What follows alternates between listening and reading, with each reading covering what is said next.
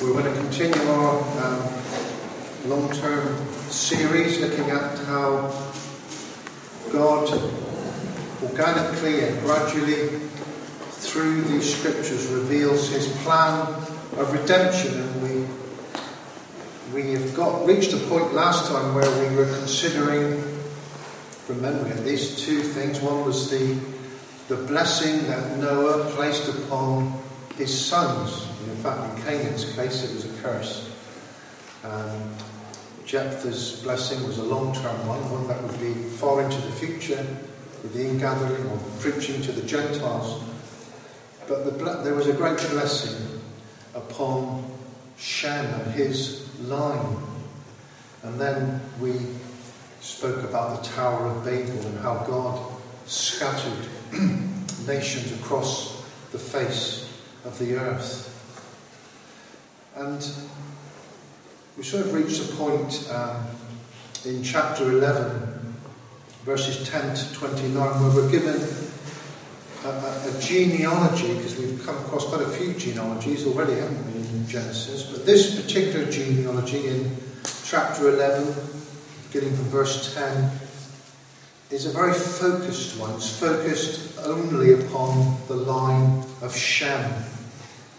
And it begins, as I say, with Shem, the son of Noah, and it concludes with Abraham, the son of Terah.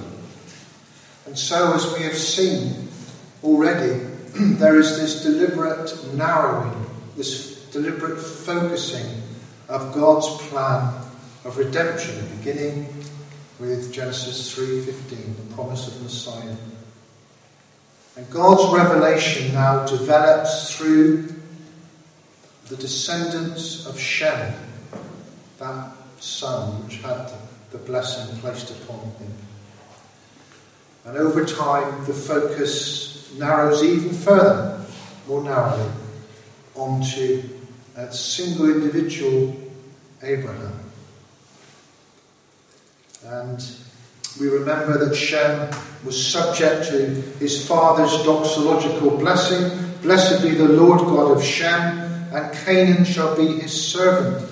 And this blessing works itself out through this genealogy in chapter 11 and culminates in the calling of Abraham, descendant of Shem through Eber. And so we can't separate what we're discussing and studying tonight. We can't separate the revelation through Abraham from, firstly, that proto-evangelion, that first gospel in Genesis 3, verse 15, which we've studied so much. And we can't separate it either from the prophetic blessing that Noah placed upon the line of Shem. Genesis 3:15 inaugurates what we call the covenant of grace, God's plan of redemption. Quick definition of the covenant of grace is God saving sinners by grace alone, through faith alone, in Christ alone. That is a very simple definition of the covenant of grace. And it all started in that promise in the garden after Adam and Eve fell. And it takes up speed, as it were, through the blessing upon Shem by Noah. But now we reach the point in God's plan where Abraham is born. And Abraham's life and the covenant God made with him in this unfolding revelation reaches a distinctive stage, a new stage. It's new, but it's linked organically to all that has taken place before, and it's linked to all that will happen in the future. So this evening I want to begin a study, because we're not going to get very far tonight, you know me, I never get through my notes. To begin a study on the Abrahamic covenant. I'm going to focus on the Abrahamic covenant rather than Abraham himself. This is not going to be a Bible character study, although there might be an element of that as well. But I really want to study how the Bible uses this Abrahamic covenant in the unfolding, the mapping out of the revelation of God's plan of salvation. And so, then, in Abraham, the chosen genealogical line of Shem reaches to this particular Hebrew who is called initially Abraham, later Abraham. I'm just going to call him Abraham because I'm not going to remember to call him Abraham. Initially, as I say, he was called Abraham. And in him the blessing upon Shem begins to find fulfillment. God gradually focuses saving grace through Abraham by means of this covenant that he made with him. And this covenant acts as a bridge, as I've said, between all that God has already done and this future outworking of his gracious plan. I emphasize that because in the wisdom of God, in the Old and in the New Covenants, there is only one unified covenant of grace. Not everybody believes that, but Reformed, I think the vast majority of Reformed teaching is that there is one single covenant of grace. In the Old Testament, running through into the New Testament, there are different administrations of it through various other covenants, but there is just one gospel.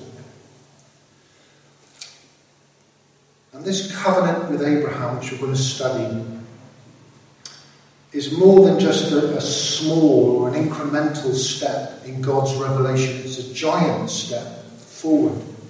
And it really becomes the foundation stone for the rest of the Bible.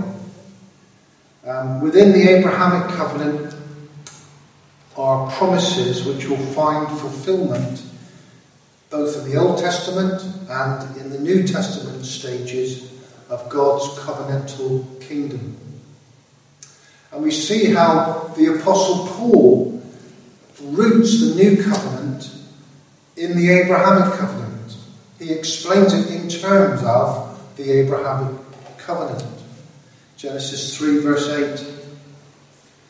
It says, and the scripture, referring to this chapter, Paul says, and the scripture foreseeing that God would justify the heathen through faith, preached before the gospel unto Abraham, saying, in thee shall all nations be blessed. Now, we often don't think of it in that way, do we? But the scripture foreseeing that God would justify unbelievers through faith before the New Testament, preached the gospel unto Abraham, saying, in thee shall all nations be blessed. You see, we mustn't put a wedge between the Old and the New Testament. It's one covenant of grace. And before going much further, we should define, I suppose, what we mean by the Abrahamic covenant. Well, in the first place, we mean the promise God made with Abraham in Genesis 12 verses 1 to 3, which we read. And in those verses, Abraham is promised a great land. He's promised a great nation. He's promised a great name. And he's promised that a great blessing that will begin with him, but extend to all the families of the earth. But I think also included in the widest definition of the Abrahamic covenant, we have to include not only this initial promise, but also the whole complex of God's covenantal transactions with Abraham, Isaac, and Jacob, because there were various further ratifications and others, which we'll come on to at some point, with these other patriarchs, but it's all the same Abrahamic covenant.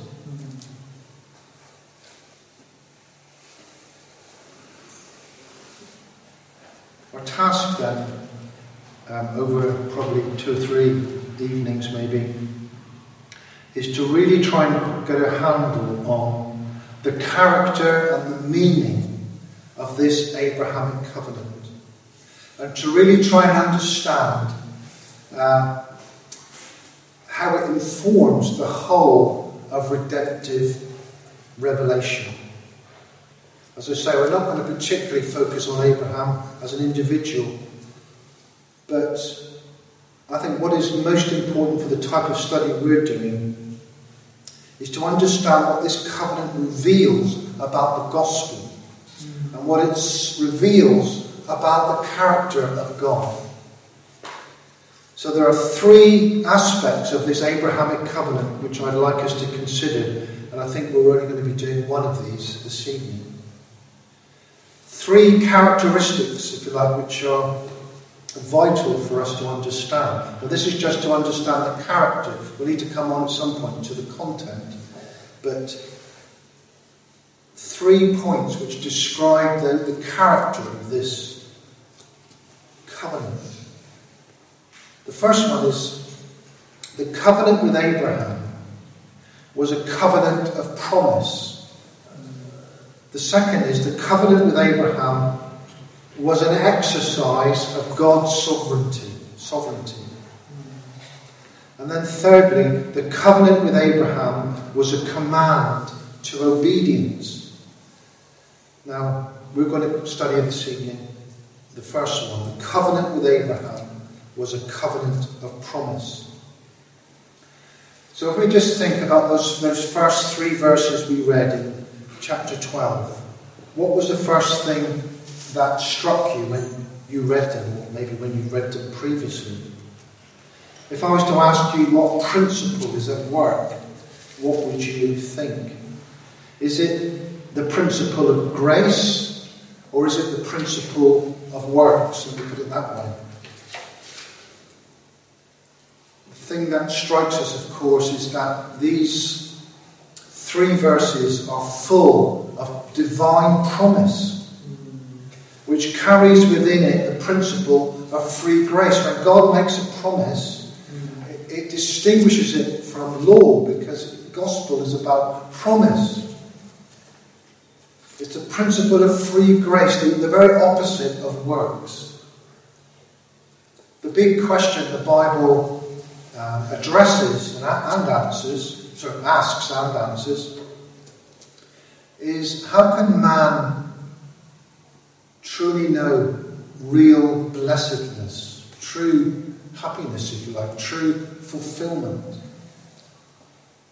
And the covenant with Abraham really answers that question.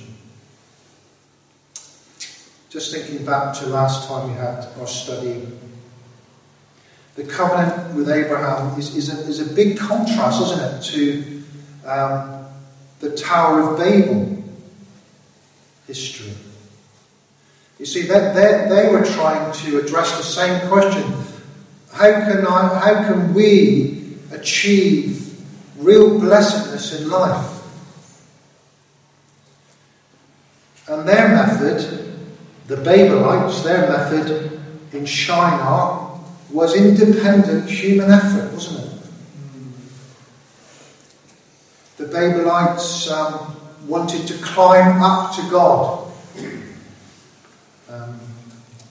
The deacon Stephen in Acts explains that God, in contrast with Abraham, came down to Abraham. The God of glory appeared, Stephen says, unto our father Abraham. So man, in the works principle, tries to reach God, but free grace in the covenant of grace is God in his condescension coming down, appearing to us in free grace. The Babelites tried to reach heaven with a tower and said, let us make a name. Let us make a name for ourselves. But in the Abrahamic covenant, what happens?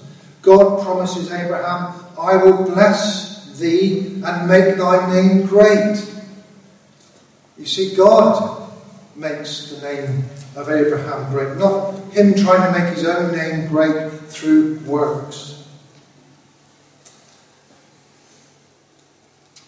Babel, the city that these people made, was man-built. It was human invention, it was human architecture, it was human effort. But the city promised to Abraham is built by God, isn't it?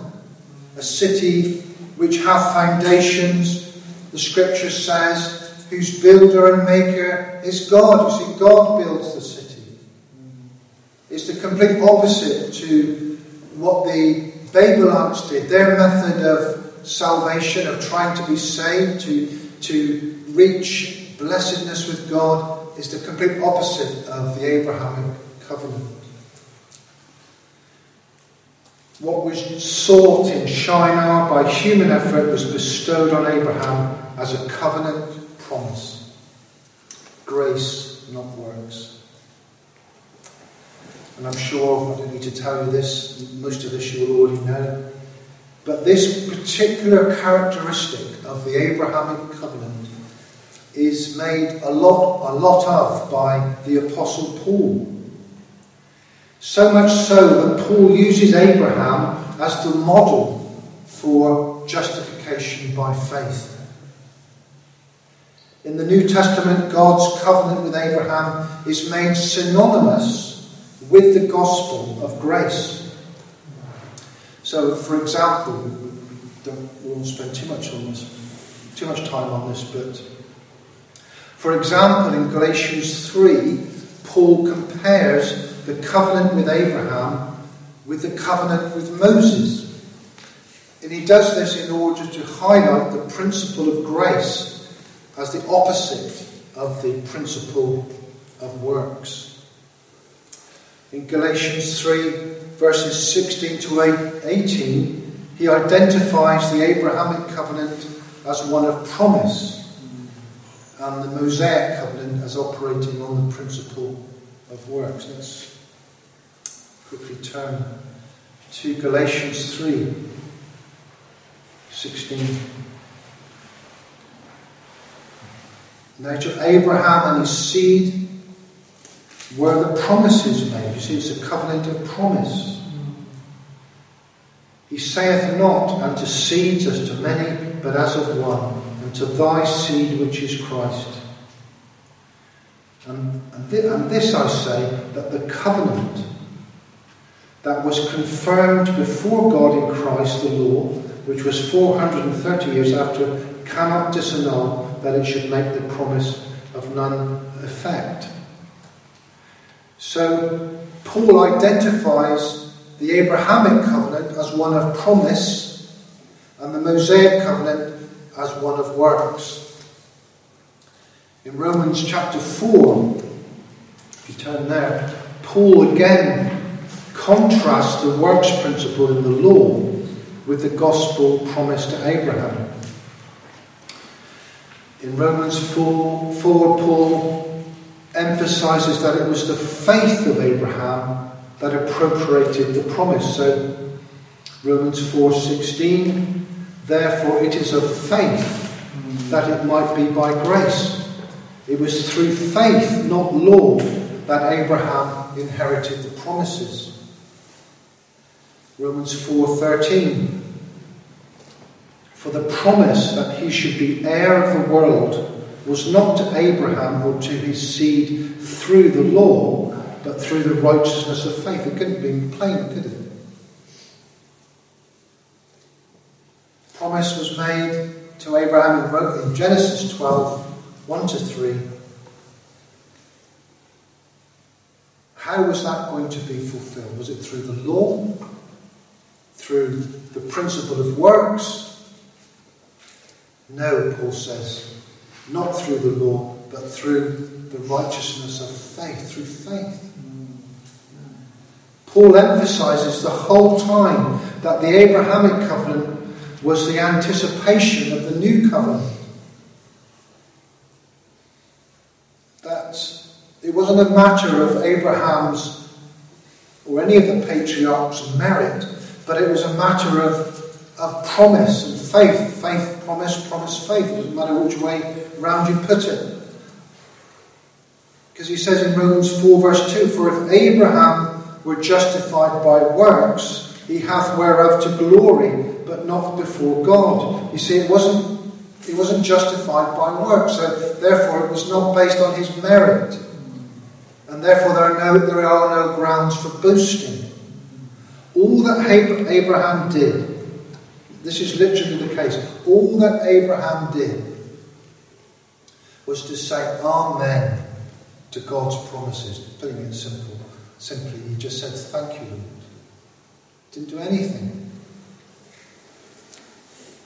And that faith, that holding out his hands to receive in simple faith, was counted to him as righteousness. Did nothing. It was all of free grace. That's what marks out the covenant of grace. That is what marks out this Abrahamic covenant. And what I want to emphasize, because this is a Bible study tonight rather than a sermon as such. This promise, faith and grace principle didn't, as often people think, suddenly start in the New Testament. The principle of promise, faith and free grace operated right through the Old Testament. It operated right here at the beginning with the covenant with Abraham, right through the Old Testament, right through the administration of the covenant of grace into the New Testament. So salvation, justification in the Old Testament is not different than in the New Covenant. Salvation in the Old as well as in the New was always through faith, by grace, in the salvation promise of God sending the Messiah. It operated, this principle of the covenant of grace, this Abrahamic covenant, operated in and through all the administrations of the covenant of grace, including the Mosaic administration. When the covenant with Moses came in, which we'll come on to in due course, the Abrahamic covenant wasn't disbanded. To be saved, to truly be saved and to be born again and to be one of the elect, was through the principle of faith, not through law, not through human effort. This is Paul's argument. The law, Paul writes, was added 430 years afterwards, after the Abrahamic covenant. 430 years the law was added. And when it was added, it did not disannul that it should make the promise of none effect. The law had a specific purpose. I'm not going to go into the law tonight because this is going to be another study. But the law had a specific purpose, and it furthered the covenant of grace as well by acting as a schoolmaster to drive us to Christ.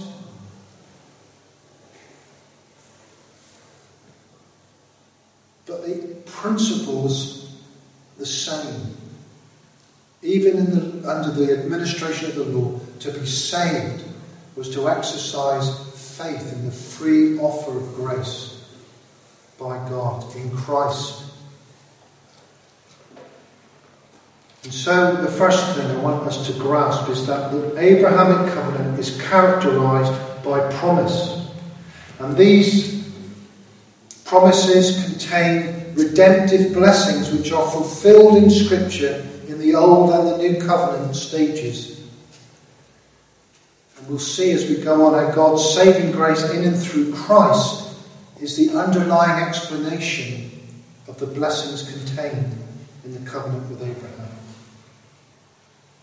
In other words, but more simply, the Abrahamic covenant is Christ-centered. Now, of course, I'm not saying that they had the full grasp intellectually of the things that we know. They may have had a dim, maybe distant understanding, but the faith was the same.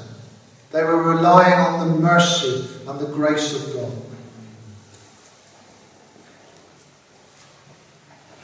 I want us now to consider something else under the same heading of the promise, the nature of the Abrahamic covenant being a covenant of promise.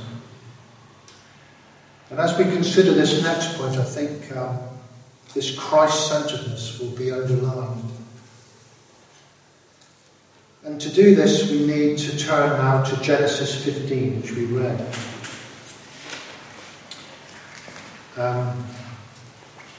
I referred earlier to Genesis 12, 1-3 as the Abrahamic covenant.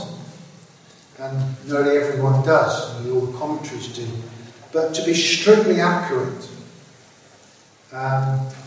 Genesis 12 is the covenantal call of Abraham and the promise that was made. Because in strictly covenantal terms, the covenant was not made ceremonially until Genesis 15. So Genesis 12, 1-3 is in the form of a simple promise.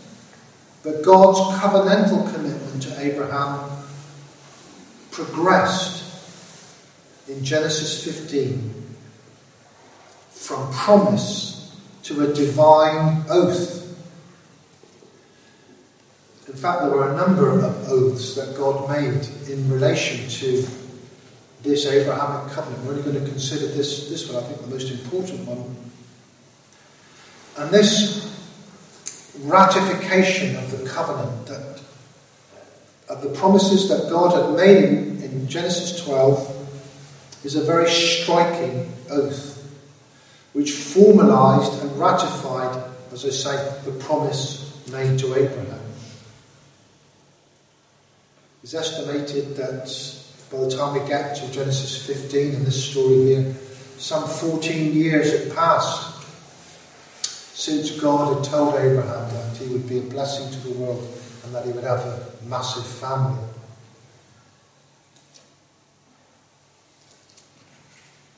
But now God not only promises, but he makes an oath that he will keep his promises. This is amazing sometimes when you think about how far God comes down to us. Not only is God prepared to make the promise, he's prepared to make an oath that he will keep his own promise. He didn't need to do that, did he? But here's Abraham, 14 years and he's still childless. All his money is going to go to Eliezer, Damascus, his servant. And he's effectively saying to God, please God, don't give me anything more, because it's just all going to go in my will to the servant. What I need is a son.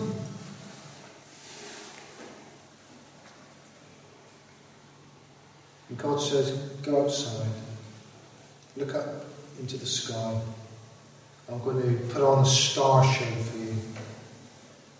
And you try and number all the stars. See if you can number them, Abraham. And he says, so shall thy seed be. And then God proceeds with this oath, ceremony, this ratification of the covenant. God's willingness to condescend to Abraham and to us. And so there is this advancement from promise to oath. And quite later on, actually, in Genesis 24, verse 7, Abraham is looking back on all of this and he's meditating. And he tracks this progress of promised oath in Genesis chapter 24, verse 7. He says, "The Lord God of heaven, which took me from my father's house and from the land of my kindred, and which spake unto me." That's Genesis 1. Genesis 12, 1-3. "And that sware unto me," that's Genesis 15, "saying, Unto thy seed will I give this land. He shall send his angel before thee, and thou shalt take a wife unto my son from thence." God speaks in his promise, and God swears in his oath.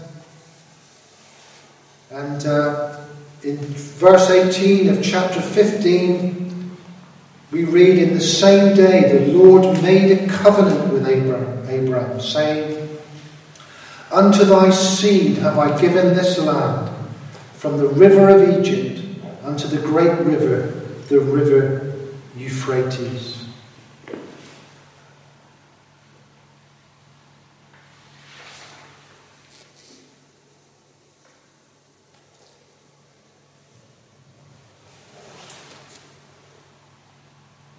In verse 8 of chapter 15, Abraham, despite even what God had already said to him,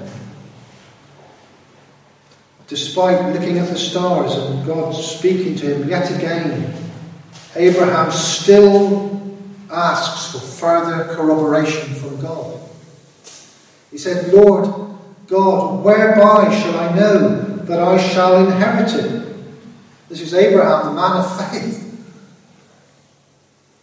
And after all that he's been given, all that God, he said, "Well, whereby shall I know that I shall inherit it?" God could have said, "Get out of here. I'm not doing anything else." But in response to Abraham's desire for this further confirmation, God seals his promise with an oath. And in verse 9 following, we read of this very strange ritual. The ritual of the passage through the midst of the slain and divided animals. And this ritual involved the cutting or severing of animals and lining them up in parallel lines and making a kind of path. And it was a common way of ratifying a covenant between two parties. And it was all very weird and way outside of our culture and way of doing things.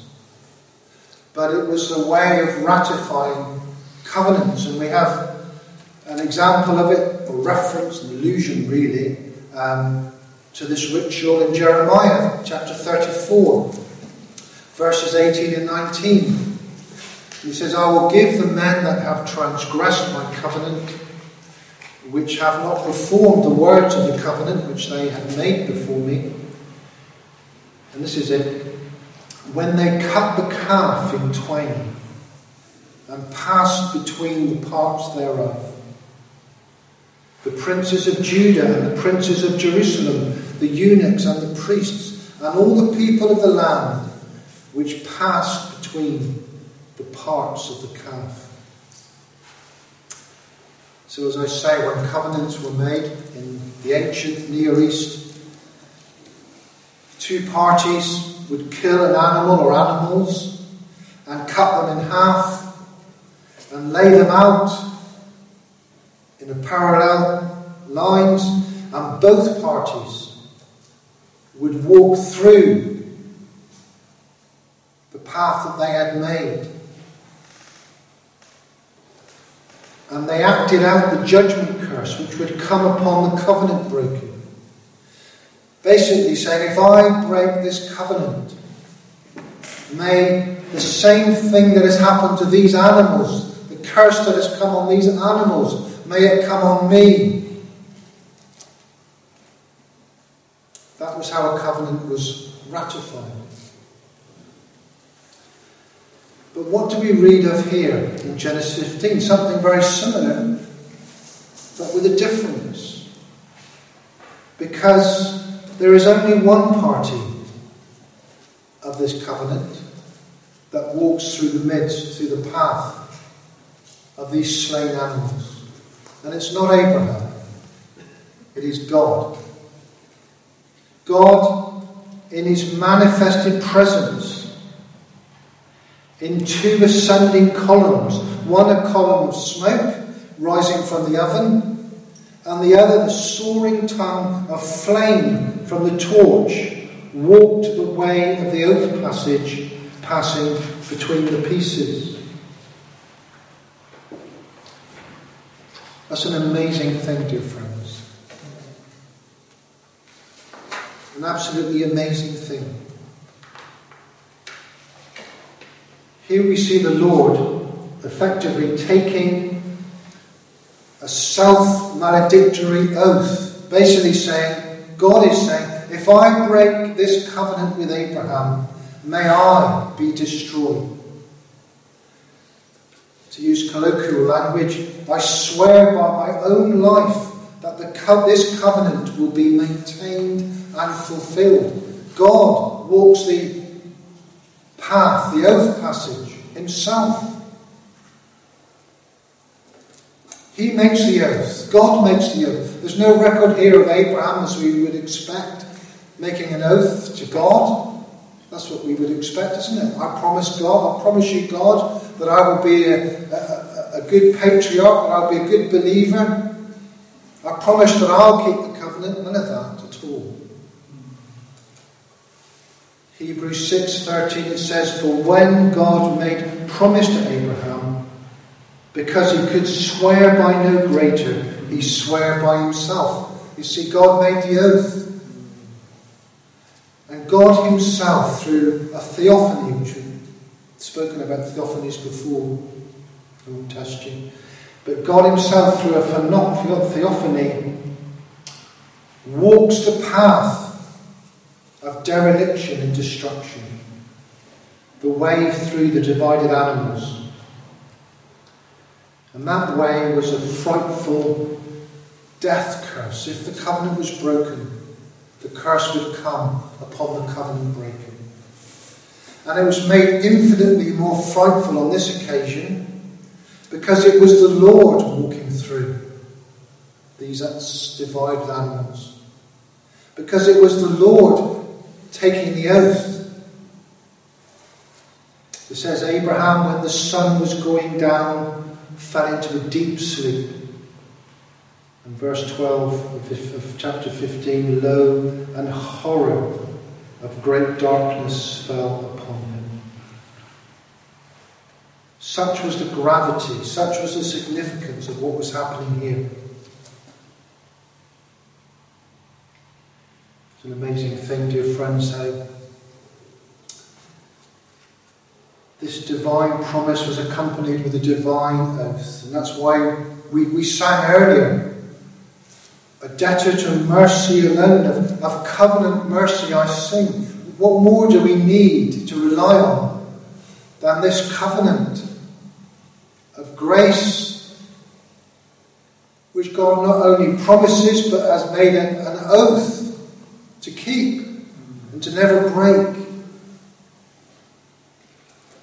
And we know that God always keeps covenant forever. That he would never have broken his covenant with Abraham.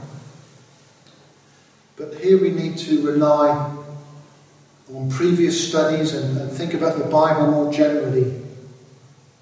Because we know that God's plan of salvation, the Messiah's victory over the serpent, necessarily would involve the bruising of Messiah's heel. That was what Genesis 3:15 promised. The head of the serpent would be crushed, but the seed of the woman's heel would be bruised.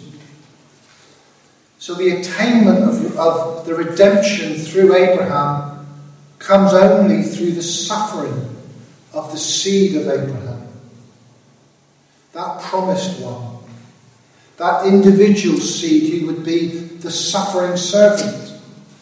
The surety of the covenantal oath to Abraham, and through whom all the nations of the earth will be blessed. And so, the plan of redemption is that although the Lord of glory, our Saviour, the seed of the woman, would not undergo the curse of Genesis 15 as a covenant breaker, it was only by suffering the curse of a broken covenant that he could keep the covenant. In other words, the curse that would come through breaking this covenant would come upon the Messiah in order to fulfill the Abrahamic covenant. No wonder then Abraham was plunged into darkness. No wonder that at the cross, Matthew says, from the 6th hour to the 9th hour, the whole land was pitched in darkness. Because in taking that oath in Genesis 15, our Saviour, God, made an oath to keep the covenant. To keep the covenant of grace at the cost of the substitutionary death of his precious beloved Son. Christ would redeem us from the curse of the law by being made a curse for us. And so our Saviour, the Lord Jesus Christ, he walked that path of dereliction. It must be significant, mustn't it, that in Genesis 15, God walked through the divided heifer, the she-goat, the ram, the turtle dove, and the young pigeon. I think it was a young pigeon that wasn't divided, but all the main animals, all the main animals that were used at the altar, all the main animals that were used for sacrifice in the Old Testament worship of God in the temple, they were the ones that were used in this pathway. You see, what we're reading of here in Genesis 15 is the promise, a prophecy of the cross of the Lord Jesus Christ. It was Jesus that would bear the curse for us, so that all the nations of the earth will be blessed, so that the Gentiles would be saved, so that the promised Japheth would come true, that all the islands would come to faith, would be reached with the gospel. Told Shem to enlarge the tent pegs, to make their tents bigger, so that the Gentiles could have room to come in. All of that could only happen if Christ died. If the promise to Abraham, the covenant with Abraham, was kept, and it was only in the death of Christ that was possible. So to put your faith in the promise made to Abraham in the Old Testament was to put your faith in the cross. They wouldn't necessarily have been conscious of that. But in redemptive terms, that's what was happening. Putting their faith in the sufferings of the Messiah, yet to be endured. The darkness, the violence, the blood, the death, the curse, the dereliction in this ceremony all speaks of the cross of our Saviour. It was a passage through the valley of the shadow of death. God took an oath which was a commitment to the death passage of Jesus in the darkness of Calvary. And if Jesus did not walk in that way, the covenant with Abraham would never have been fulfilled. The writer to the Hebrews says that Christ opened a new and living way, which he hath consecrated for us through the veil that was rent. That is to say, his flesh. That flesh which was rent, which was divided. You see, his broken body and his shed blood ratifies the new covenant. It is the surety of a better covenant. After the same manner also Jesus took the cup when he had supped, saying, "This cup is the New Testament in my blood. This do ye as oft as ye drink it in remembrance of me." You see, it's in Christ, in his broken body and in his shed blood, that this covenant of grace is sure and firm and fulfilled. Christ was cursed for you and me. And our response is to be one of faith. To believe in Christ through faith, in the grace of Christ. Simply to hold our hands out and say, "Thank you, Lord." And it will be counted to us as righteousness. We will be justified by faith, as Abraham was.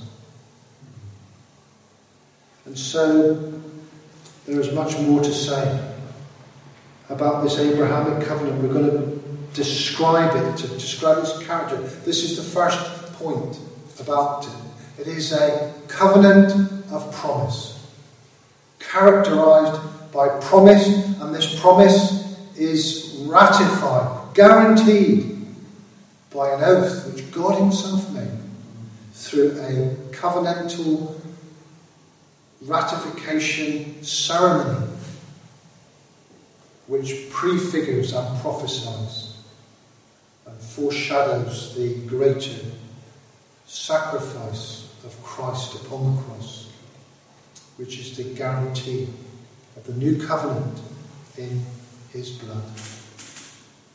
May God bless this message to us tonight. Let us live in wonder and gratitude at such free grace, such condescension to we who are sinners.